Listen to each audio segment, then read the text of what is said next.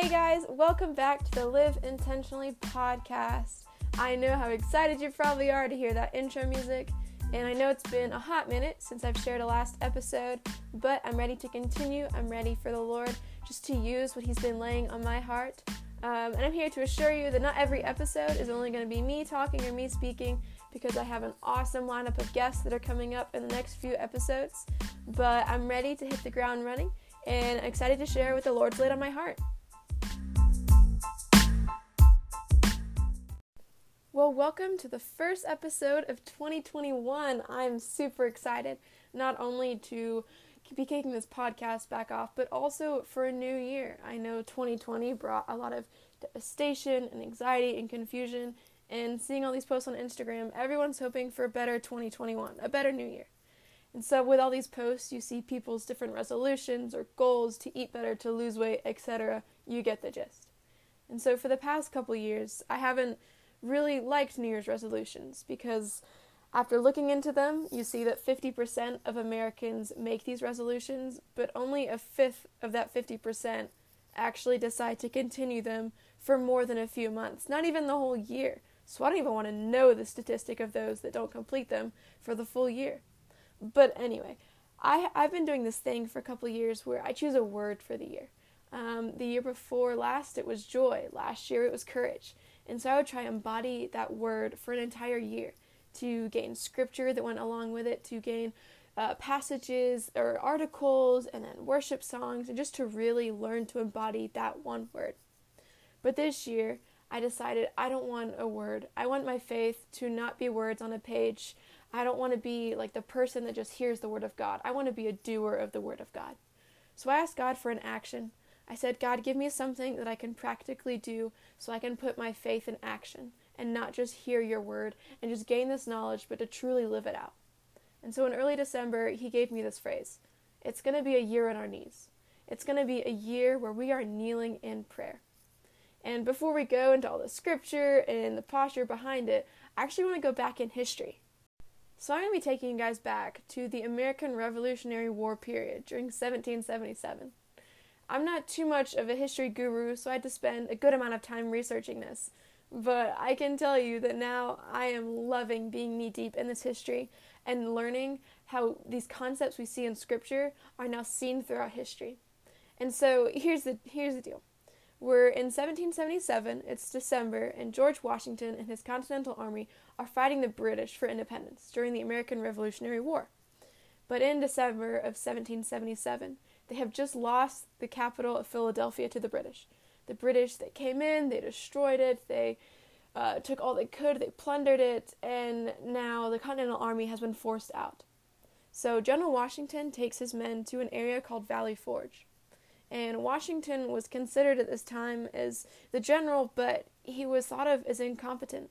Even those that would later come after him as leaders, like John Adams, said in this moment he was incompetent. He was unable to lead this army because they were in defeat, they were in anguish, and then his own army, because of John Adams' words, also began to doubt him. And so they arrived about 6 days before Christmas to Valley Forge, and as you can imagine from all this defeat in the war, they were weary, they were exhausted, they knew the war wasn't over, they knew that tougher days were ahead, and all they knew was that they needed renewed strength, they needed spirits lifted. And so Washington is just really scrambling for things to do. And so there's this painting that if you look it up, you just look up George Washington Valley Forge painting, and you'll see him kneeling. There's a picture of him kneeling in the forest on his knees. And he gets down on his knees and he prays. He's in the midst of a war. He has just lost a big battle. He's just lost a city that they were being housed in, and now they're out, stranded in the middle of nowhere. He has men to lead, and he just doesn't know what to do. And so what does he do? He gets on his knees. And we know the concept and what war is. War is a time where it is bloody. It is a battle. It is prolonged. You can get beaten down. It's not easy, and there doesn't allow for any kind of silence and rest. And it just has many rounds where you have to get back up. You have to keep fighting. And during all of this, Washington was so intentional to first kneel, to first bow down, before this battle even came up again, to prepare what is going to lay ahead of them, to be thankful for what has already been, whether it was defeat, whether it was victory. And not only was he preparing for what was ahead, but he was also preparing for the battle he was in. He was in a battle with his own men at Valley Forge. I mean, they were doubting him. The rest of the Americans, those leading the nation, were now doubting him too. He knew they needed to prepare even in the midst of this suffering. They were suffering from lack of warmth, lack of clothing, lack of support, lack of strength, hope, you name it. They weren't getting the supplies they need, whether that was spiritually, emotionally, or physically, mentally. They were stranded out in the cold, cold winter in 1777. General Washington had just faced an immense defeat, one after the other, and had seen little victory. He knew he was in a war, and he knew there was a war ahead. And what did he do? He got down on his knees. This idea and the posture of kneeling has become really significant to me as I have been studying this as something that I want to make for my new year, make it a year of kneeling. And so in doing so, I began, researching, well, where has kneeling come into place? Because in my own life here in 2021 as a 19-year-old, I really haven't practiced kneeling much. I truly and openly don't get on my knees in prayer. It's something that sometimes makes me a little bit uncomfortable, so it was a totally new concept for me. So I reached out to a friend from back home who grew up Catholic, and if you didn't know, the Catholics use kneeling a lot in their churches. When you enter into their Mass, you get down on your knees and you pray, and you get down on your knees during communion and during this Mass service. It happens several times. And so I went for him to some research and was really thankful for him as a resource. And he was telling me about how important our posture is before the Lord. So he said it like this: our spirits and our bodies are so intertwined. Our physical movements and cues can inform or express inward realities. It can make them stronger and more poignant. It reminds us of our reliance before a holy and powerful God, humbling us to remember worship as a sacrifice. Because how we posture ourselves before God is important. Kneeling shows submission, respect, humility. It gives a new reverence. I mean, think about the posture you would take in totally different things. Think about how you drive. There's a posture that can help you to be more concentrated and to not be driving with your knees while eating a bowl of cereal, hanging out the window, you're vibing to music. Like with your hands at 10 and 2, you're sitting there straight back. That is where you can be so focused on what you're doing. It's like when a batter is in the batter's box at a baseball game, he comes up to the plate, he maybe taps his bat against his heels and he brings it up. And he has a certain stance before he swings. He brings this posture because he knows it can help him focus to do the very best that he can. And so our posture is so important when we come to kneeling, as our posture and so many other things in life that are just practical everyday things are. Because choosing to submit to someone in higher authority is done through kneeling. Choosing to be in submission, saying, God, I see myself as the need to be humbled before you. I know you are better. That's why I'm getting on my knees. I am changing something from my day, where instead of standing and praying, I'm getting on my knees because it is costing me some kind of sacrifice. So just think about it for a minute. When is the last time you got down on your knees? And then think about the second question.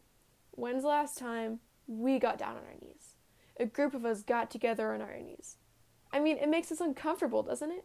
For a lot of us who never grew up kneeling or who never thought of this as something to do while prayer, maybe it's an idea you see in a movie where little kids are beside their bed, hands folded, and they're praying to go to sleep. And sometimes that's the only time you see it. But I want to change that. I want to totally rip that stereotype apart, that we don't do this in church, that we don't do this in our own quiet time. And I'm gonna kneel. And so I'm asking you to kneel with me. I'm saying join me. Let's kneel. Let's get on our knees before the Father. And I know that kneeling, if we don't know of it too much of our religious background or in any kind of dynamic, kneeling isn't seen too much. And if it is, in our modern day culture, it can be pictured as people kneeling in protest. You see Colin Kaepernick, who kneeled in protest. However, I'm talking about a different kind of kneeling. I'm not talking about kneeling in protest. I'm talking about kneeling as a sign of submission. This is submission where we kneel, we humble before the one who gave you breath, who gave you this air, who gave you your life, who gave you friends, who gave you family, because we want to create an earnest and desperate desire to be an expectant and desperate prayer. But I wouldn't want to give you guys all this content and not personally back it up by scripture. I don't want this to be a hollow action, hollow words, without saying, this is where I got it. This is where I see it in Scripture. This is where the Lord has already established it thousands of years ago. So we're going to go backwards into the Old Testament to Daniel chapter 6. Daniel had been serving the Lord so diligently, and he was still being given trials. We see suffering here as a believer is not only seen through Paul's words and how he says we suffer for God, we suffer for Christ, but we see it here in the book of Daniel. Daniel was so fervent about serving the Lord, and yet he still experienced his own wars. He had just recently become a national leader under King Darius in the city of Babylon, and before that he had experienced opposition. He had served in a nation that so greatly neglected Christ, and he had seen several switch of leaderships. Sound a little familiar, does it not? And so through that he'd experienced his friends being thrown into a pit of fire before him. I can't say that's ever happened to me or how I would respond, but go back a couple chapters in Daniel to see how those men personally responded if you truly want to find out. But anyway, other than that, other than seeing friends thrown into a fire, he had interpreted 2 different dreams for kings, a lot of pressure put on there for him. And then the other thing he went through is he saw fingers and a hand appear writing on a wall an inscription for the king that he also had to interpret. I'm not saying it was someone who said, yeah, I'm going to come write on this wall with my own hand. Nope, it was literally a floating hand. So when I consider that 2020 gave us a year to live in a dystopian world, sometimes I want to rethink that and say, perhaps that was Daniel who first lived in the dystopian world. But in Daniel chapter 6, we see that a decree has gone out where it would be banned if you were to worship anyone but the king. And before we just dive into this a little more, I know we have all heard this story. I know if you've grown up in the church for more than a couple months, you probably know about the story of Daniel. You know about the den of lions. You maybe sung a rhyme as a kid or saw pictures in your Jesus Storybook Bible as a kid. You know the story. But try and see it with a fresh point of view right now. There's a decree gone out banning anyone from worshiping whoever it was, but this one king. And so Daniel, who we know was diligently and fervently serving the Lord, what did he do? He said, I'm not breaking my habit. I'm sticking to what the Lord has shown me, to what he wants me to do, and the posture that I take before him. So in the middle of an absolute war, knowing he would be thrown into the den of lions. It wasn't this punishment that was like, oh, dang, that's what it would have been. Daniel knew he would get thrown into a den of lions. And so he got down on his knees, he bowed in prayer, just as he had done before. Daniel had made this such an intentional habit that even with his life on the line, he wanted to be intentional about keeping this habit. He wanted to be intentional about this posture during the season of war. So Daniel was eventually thrown into this den of lions when this was found out that he was still continuing to do this. And Daniel, although he knew he would be thrown in, he knew his God was still good. He knew that whatever happened, God would still be good. He would work his purpose through. I mean, we're not told how Daniel was feeling or his emotions, but if you knew you're going to get thrown into a den of lions, you're probably pretty anxious. You're scared. And yet Daniel still got on his knees in prayer. And at the end of the story, end of Daniel 6, you'll find out that God saved and he spared his life. And so then we see how God rewards us for being intentionally following him fervently. How can we follow him fervently? Just like Daniel did, by bowing his knees in prayer. So what if we truly built these habits like Daniel? What if we became distinguished like Daniel was? The king saw Daniel as distinguished. These leaders saw Daniel as distinguished, separate from everyone else, because of his faith, because of this habit he's brought to be devoted to the Lord. But this isn't the only area of Scripture where we see someone kneeling in prayer. I'm not just taking a verse out of context and saying, well, here it is, applies to my content. No. Look back at the Old Testament. We have Ezra 9. Ezra's praying, he's confessing his iniquities before the Lord, saying, Lord, I'm submitting to you. God, please help us. In 1 Kings chapter 8, you see Solomon dedicating his work to the Lord, dedicating his kingdom to the Lord. A couple chapters later, in chapter 18, Elijah is then on his knees, begging before the Lord to do miraculous work. And then fast forward to the New Testament, just another example is Jesus. Jesus in Matthew 26, on his knees in the Garden of Gethsemane. He is about to go to the cross. He's about to die. He's about to be crucified. And he says, God, not my will, but yours. It's one thing for us to stand in church and to sing a song with flashing lights and fog, whatever it may be, and being like, oh yes, I'm in this moment, hands raised, God, your will. But it's something else when you are alone, when you have just been through the defeat, when you are in a war, when you know the world has neglected God working against you, you see war and troubling days ahead, and you say, I'm getting on my knees. I'm changing my posture physically before the Lord to say, God, not my will, but yours.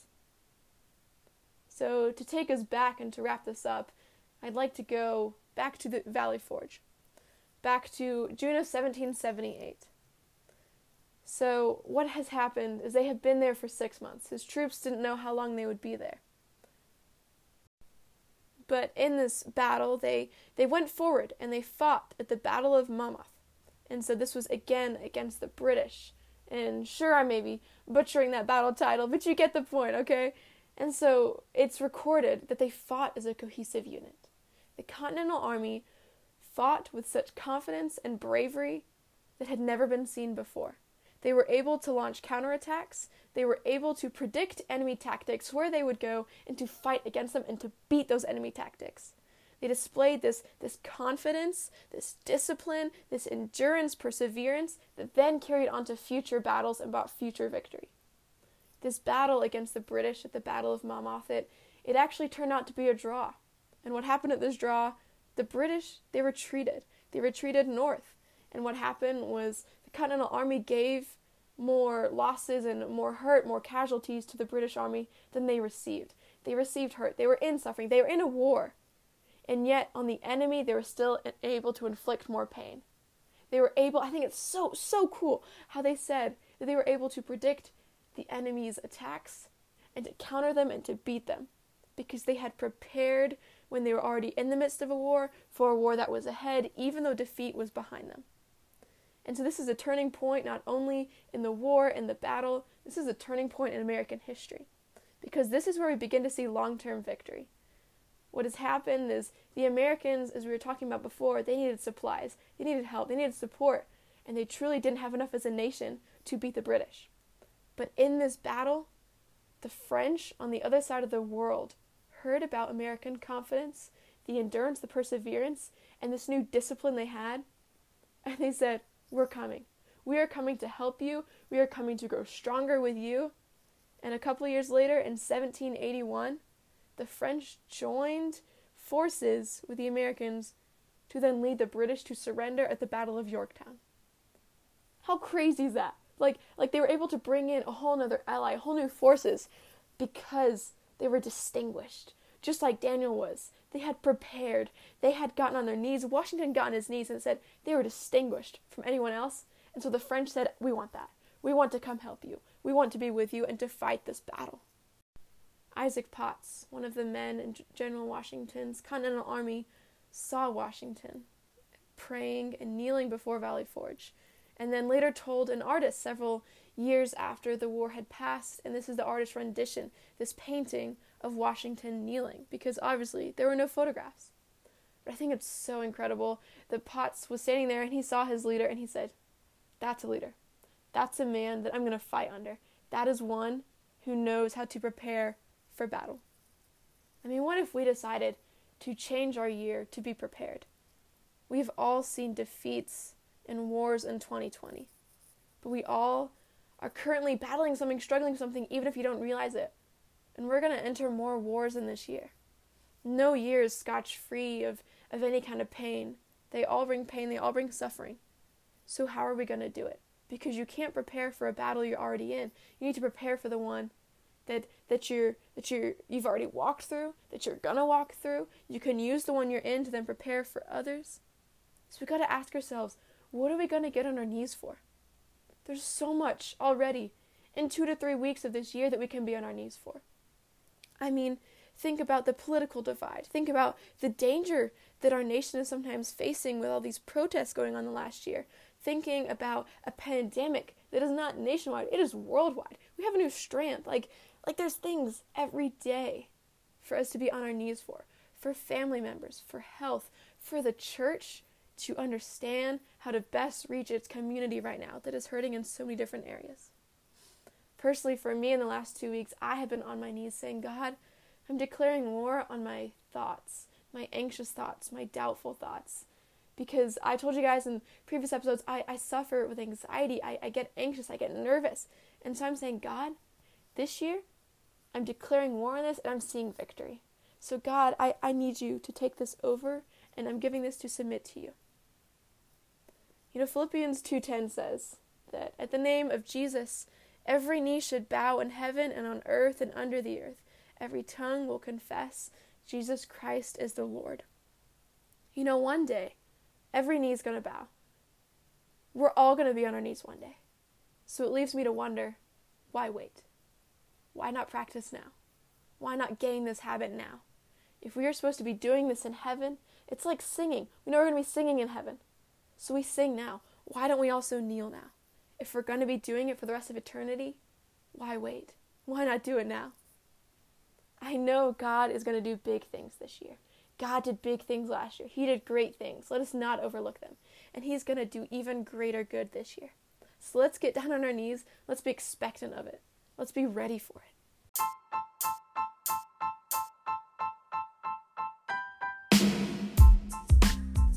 As we've done for the past 4 episodes, I like to end each episode seeing, what if there's something that I just can't get out of my head?